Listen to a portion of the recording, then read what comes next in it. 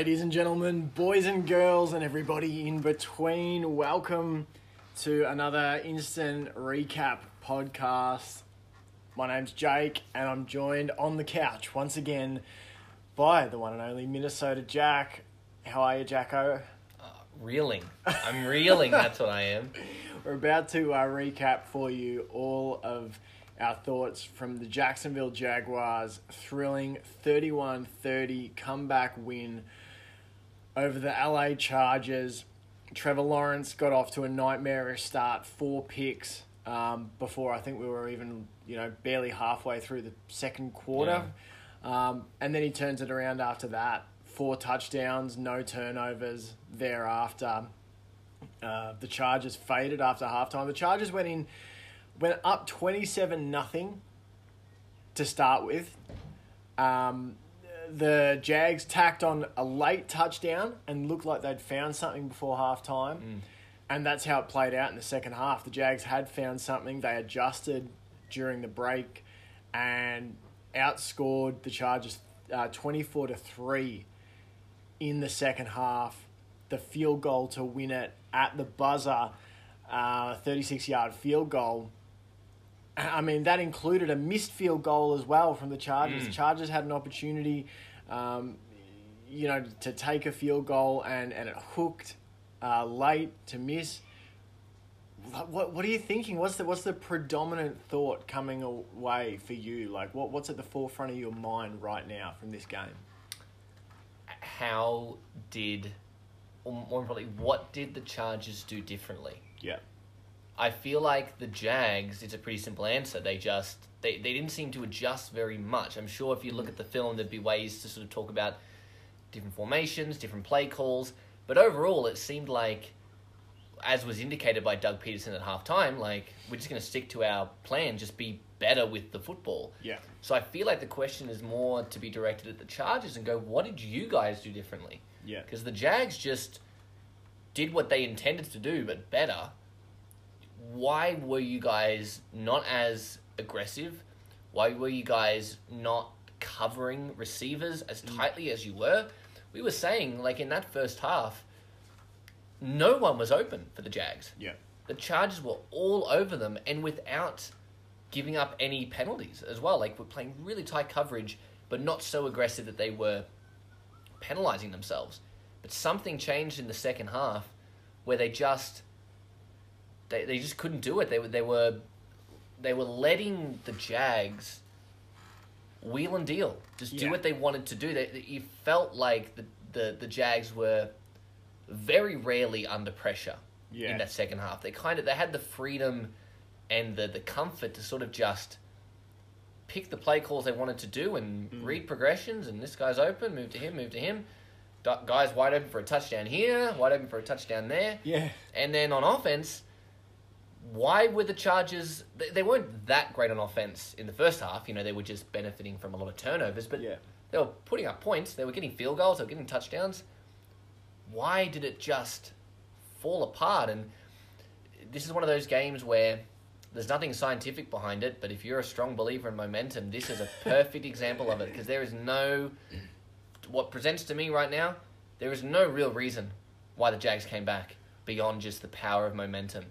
And vice versa for the Chargers. Well, I think, something that we talked about in the first half when we were sitting on the couch was like, mate, On the Couch should be the new podcast name, going into 2023, was that the coverage from the Chargers in the first half in the secondary, was so tight. Like, I barely felt like you never saw an open wide receiver. Like, it was so hard to find instances in the first half where Herbert's able to, Lawrence is able to make those quick sort of check downs or those quick throws to space to pick up 5 or 6 yards, which is kind of what the Jags offense thrives on. Like, watching Lawrence the last, say, month or so has almost sometimes been not painful, but like, it's so painstaking at times in that it's very just rhythmic and machine-like. It's like, ball is snapped, look, bang. Ball is snapped, look, bang. Like, it's all about getting it out quick. And I thought it was like this perfect storm in the first half where Lawrence is always thinking, getting the ball out quick, in rhythm, that's what we want to do. And the Chargers, with their coverage, took away all of that short, quick game that they normally are able to hit to keep the chains moving. And so it was just this perfect fusion of great coverage, Lawrence's desire to get it out quick within the system of the offense.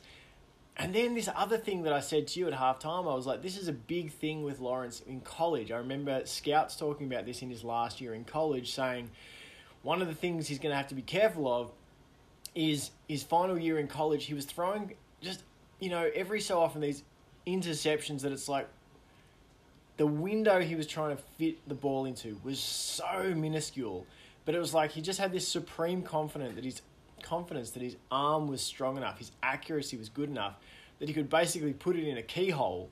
But it's like, you don't get away with that so much. So he already has this innate, super sense of belief in his arm, which fair enough. He's got a strong arm, he's very accurate. But just it was this perfect storm of he was probably forcing it too much. The Chargers were covering brilliantly. Like you, I'm interested to go back and actually watch the All-22 on this and compare first half to second half, like sort of plot the formations and personnel that was being run first half, because I agree, like my instinct would be that they did stick to what they were doing, but they did it better. So it's like, how did you create the scenario in which you could play the offense you wanted to, where in the first half you were being shut down. Another thing I just wanted to mention too, and get your thoughts on it, I think this is still, I know this is how the Chargers often roll. Justin Herbert throwing 43 times, and with their running backs, they only ran it 20 times. Herbert had 3 carries, and they didn't run it well, the Chargers. Yeah. Eckler, 13 carries, 35 yards, 2.7 yards per attempt. Joshua Kelly, 7 carries, 20 yards, 2.9 yards per attempt. I don't know, I just feel like this offense puts so much on Justin Herbert.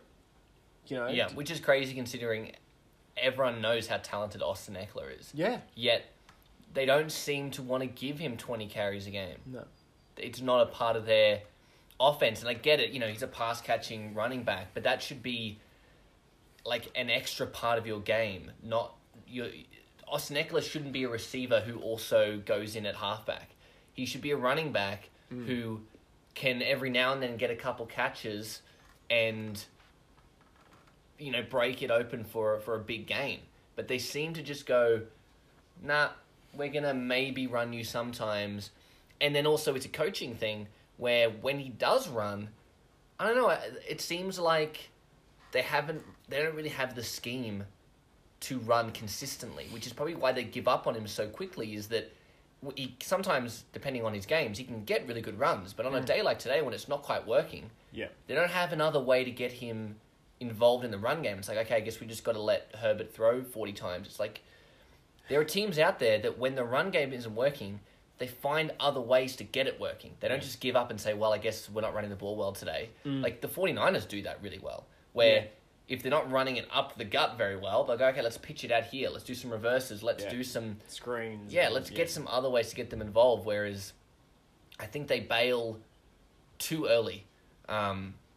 And funny how they gave up a massive lead, and yet it wasn't really because they were being that conservative either. In fact, it was almost the opposite. It's like, maybe just try and find a way to get Eckler to just chew up the clock. I think there was one drive when they maybe did a bit of that, but it ended in a field goal, and that was about it. The just adding up here on the fly, Austin Eckler, 15 touches of the football, so he had 2 receptions for 8 yards, 13 carries for 35. So all up, 15 touches for 43 yards. Now he gets the 2 touchdowns, but they were both sort of red zone possessions. And still, 2 touchdowns, 2 touchdowns, but so probably the most talented player on the offense, in terms of your weapons around Justin Herbert. Eckler, I would say, one of the most diverse weapons in the NFL, has 15 touches for 43 yards and 2 touchdowns. Conversely, Travis Etienne had 21 touches for 121 yards. So just that ability to get the running back involved, there was a good spread of options for the Jags in the passing game. Evan Ingram, 7 catches, 93 yards, a touchdown. Christian Kirk, 8 catches, 78 yards, a touchdown. Zay Jones, 8 catches, 74 yards, and a touchdown. Marvin Jones, 3 catches, 29 yards, and a touchdown. Like, that's a good spread of targets, you know. And while Herbert found a lot of guys, like he had, 1, 2, 3, 4, 5, 6, 7, 8, 9 different receivers on the day, only 3 of them went at more than 10 yards a catch. Only one guy cleared like that 70-yard mark, and that was Gerald Everett. Just an interesting thing. You wonder, like, how much does the absence of Mike Williams make? And, you know, how much difference does that make? And the other thing, I guess, and I'll pivot to you to talk about this because I think you've got sort of strong feelings on it, and it's to do with this. So Mike Williams is injured playing in a dead rubber game. Yeah. And now the Chargers basically gag away the biggest playoffs comeback of all time. I think they said 27 points. It's bigger than 28-3, which was I think it's up there. Yeah. Yeah. It's definitely way up there. So your thoughts on Brandon Staley and next year? Like you said before the game, we talked and we were like, you know, could this be Brandon Staley's last game in charge if they lose? And when they were up 27-0, you were like, well, there's no thought of that. But then they charge her, like the Chargers charge her. What do you think? Do you think there's a realistic chance that he's moved on? To quote NSYNC, bye, he's gone. No way after giving up. When you're a defensive coach, right? When you give up that many points in a playoff game to a Jaguars team, like we're not talking about the Chiefs who had some unlucky turnovers and were down early, and then, you know, they're the Chiefs, so they put up those amount of points.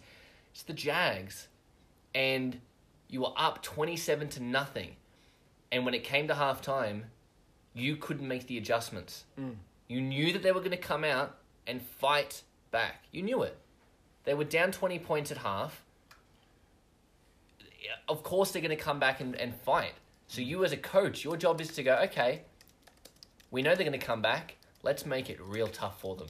Let's make them earn every single snap, every single inch. And when you do that consistently, eventually the other team wears out. They go like, oh, I've been fighting so hard and it's not working, and we're not quite getting the points we need, and all of a sudden that hope goes away. And that's how most teams avoid giving up big leads in the playoffs, or just big leads in general, is because it's really tough to come back. Because you have to score lots of points and stop the other team from scoring. Yeah. So the fact that Brandon Staley wasn't able to get his team under control and get them to stop the Jags on offense, and then on their own offensive side of the ball, that they just couldn't move it with any kind of effectiveness, it's really damning. And I don't know why a coach who's already on the hot seat, it's already, before this game, there were questions about whether or not he'd be back next year. A guy who's in the playoffs, right?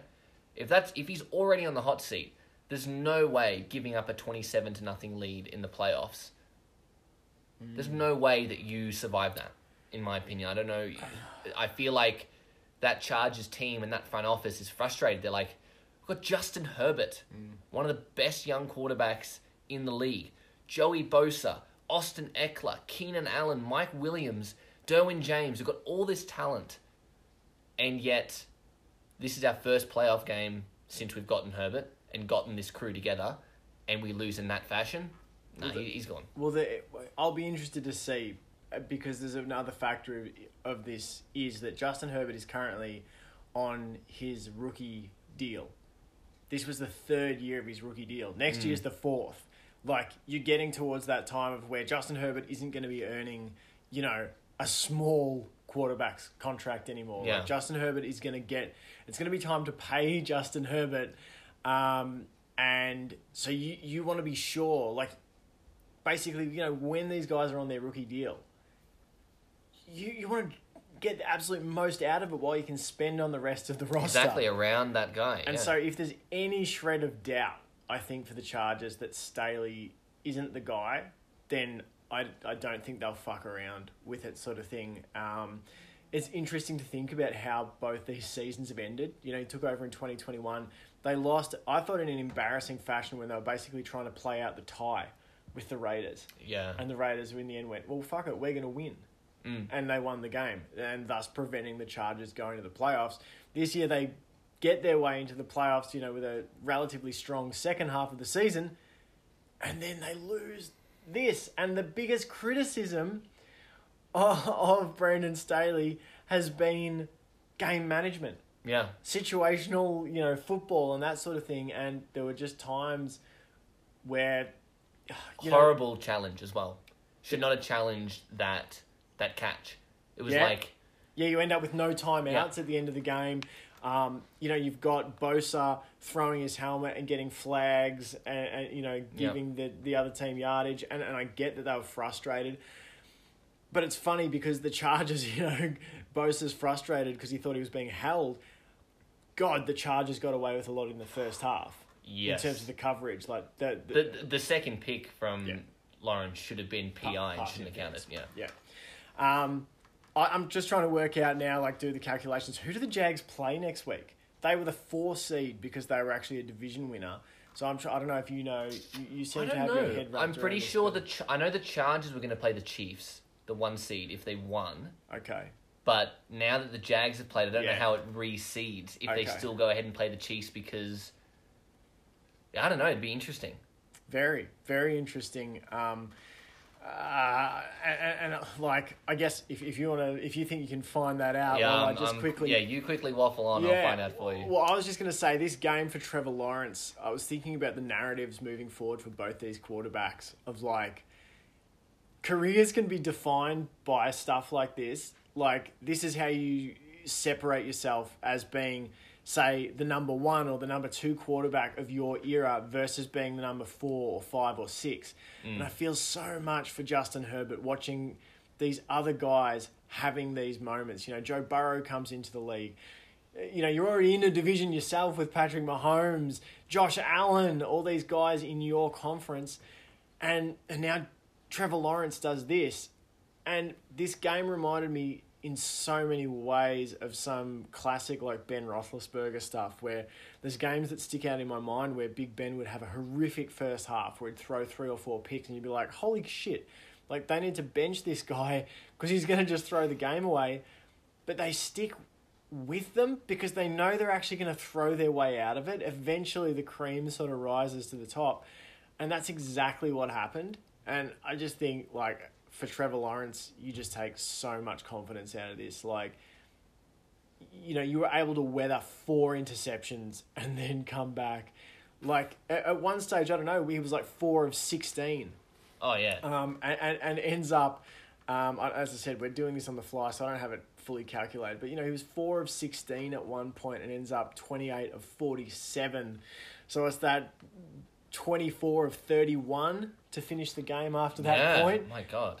You know, with 4 touchdowns and no picks and 250 yards. That's nuts. And I just think he's got such a bright future. I think Doug Peterson is the perfect coach for... Went for 2. Went for 2 to be down 2 to then... If he goes for 1 there, we're probably still watching overtime right now. They kick that field goal, take it to overtime. Yeah. Craziness. Have you got... I do. So if all goes according to what we probably think is going to happen, in terms of Bengals will beat the Ravens, because they'll be starting whoever, and then Bills deal with Skylar Thompson, then it will be Jags versus the Chiefs. Whew. And then depending on who wins those other matchups, they might play the Bills, they might play the Bengals, might play the Ravens, won't play the Dolphins, but it could be a combination of a bunch of things, but I doubt... If form holds, if the favourites kind of win... the Jags travel to Arrowhead. Massive game. But tell you what, there'd be some nerves, I think, as the Chiefs. Yep. You know, in that game. Because I kind of feel like going back even earlier in this season, the Chiefs won 27-17 over the Jags. probably a comfortable-ish game in the end. Like, Mahomes, 26 of 35 for 331, 4 touchdowns. But Lawrence was pretty good, 29 of 40, 259, 2 touchdowns. Anyway, we can get to all that as it unfolds. Any final thoughts? Or we... Brandon Staley needs to pack his bags and take a one-trip ticket to Thailand, I think. Join Cliff. Cliff, brother, you got a spot, somewhere down there for me. That was wild. What a wild opening day of the playoffs. Crazy stuff. Really saved it, I feel like, this game. If this game was, ended Chargers 35-10... then it would have been a bit of a wet fart day. Yeah. Seahawks put up a bit of a fight, but ultimately 49ers dealt with them. And then did you take the two teams who won? Jags? Yeah. Yep, me too. So we're 2 from 2. Our sicko spreadsheet here. We got an Eckler touchdown and over 46 and a half. 46 and a half. We're flying. Flying high. All right, guys. We will be back with more recaps as the playoffs roll on. Hope you've had a great day of football. Thanks, Jack. No worries. For sitting on the couch and doing the pod. Until next time, go get some more football up ya!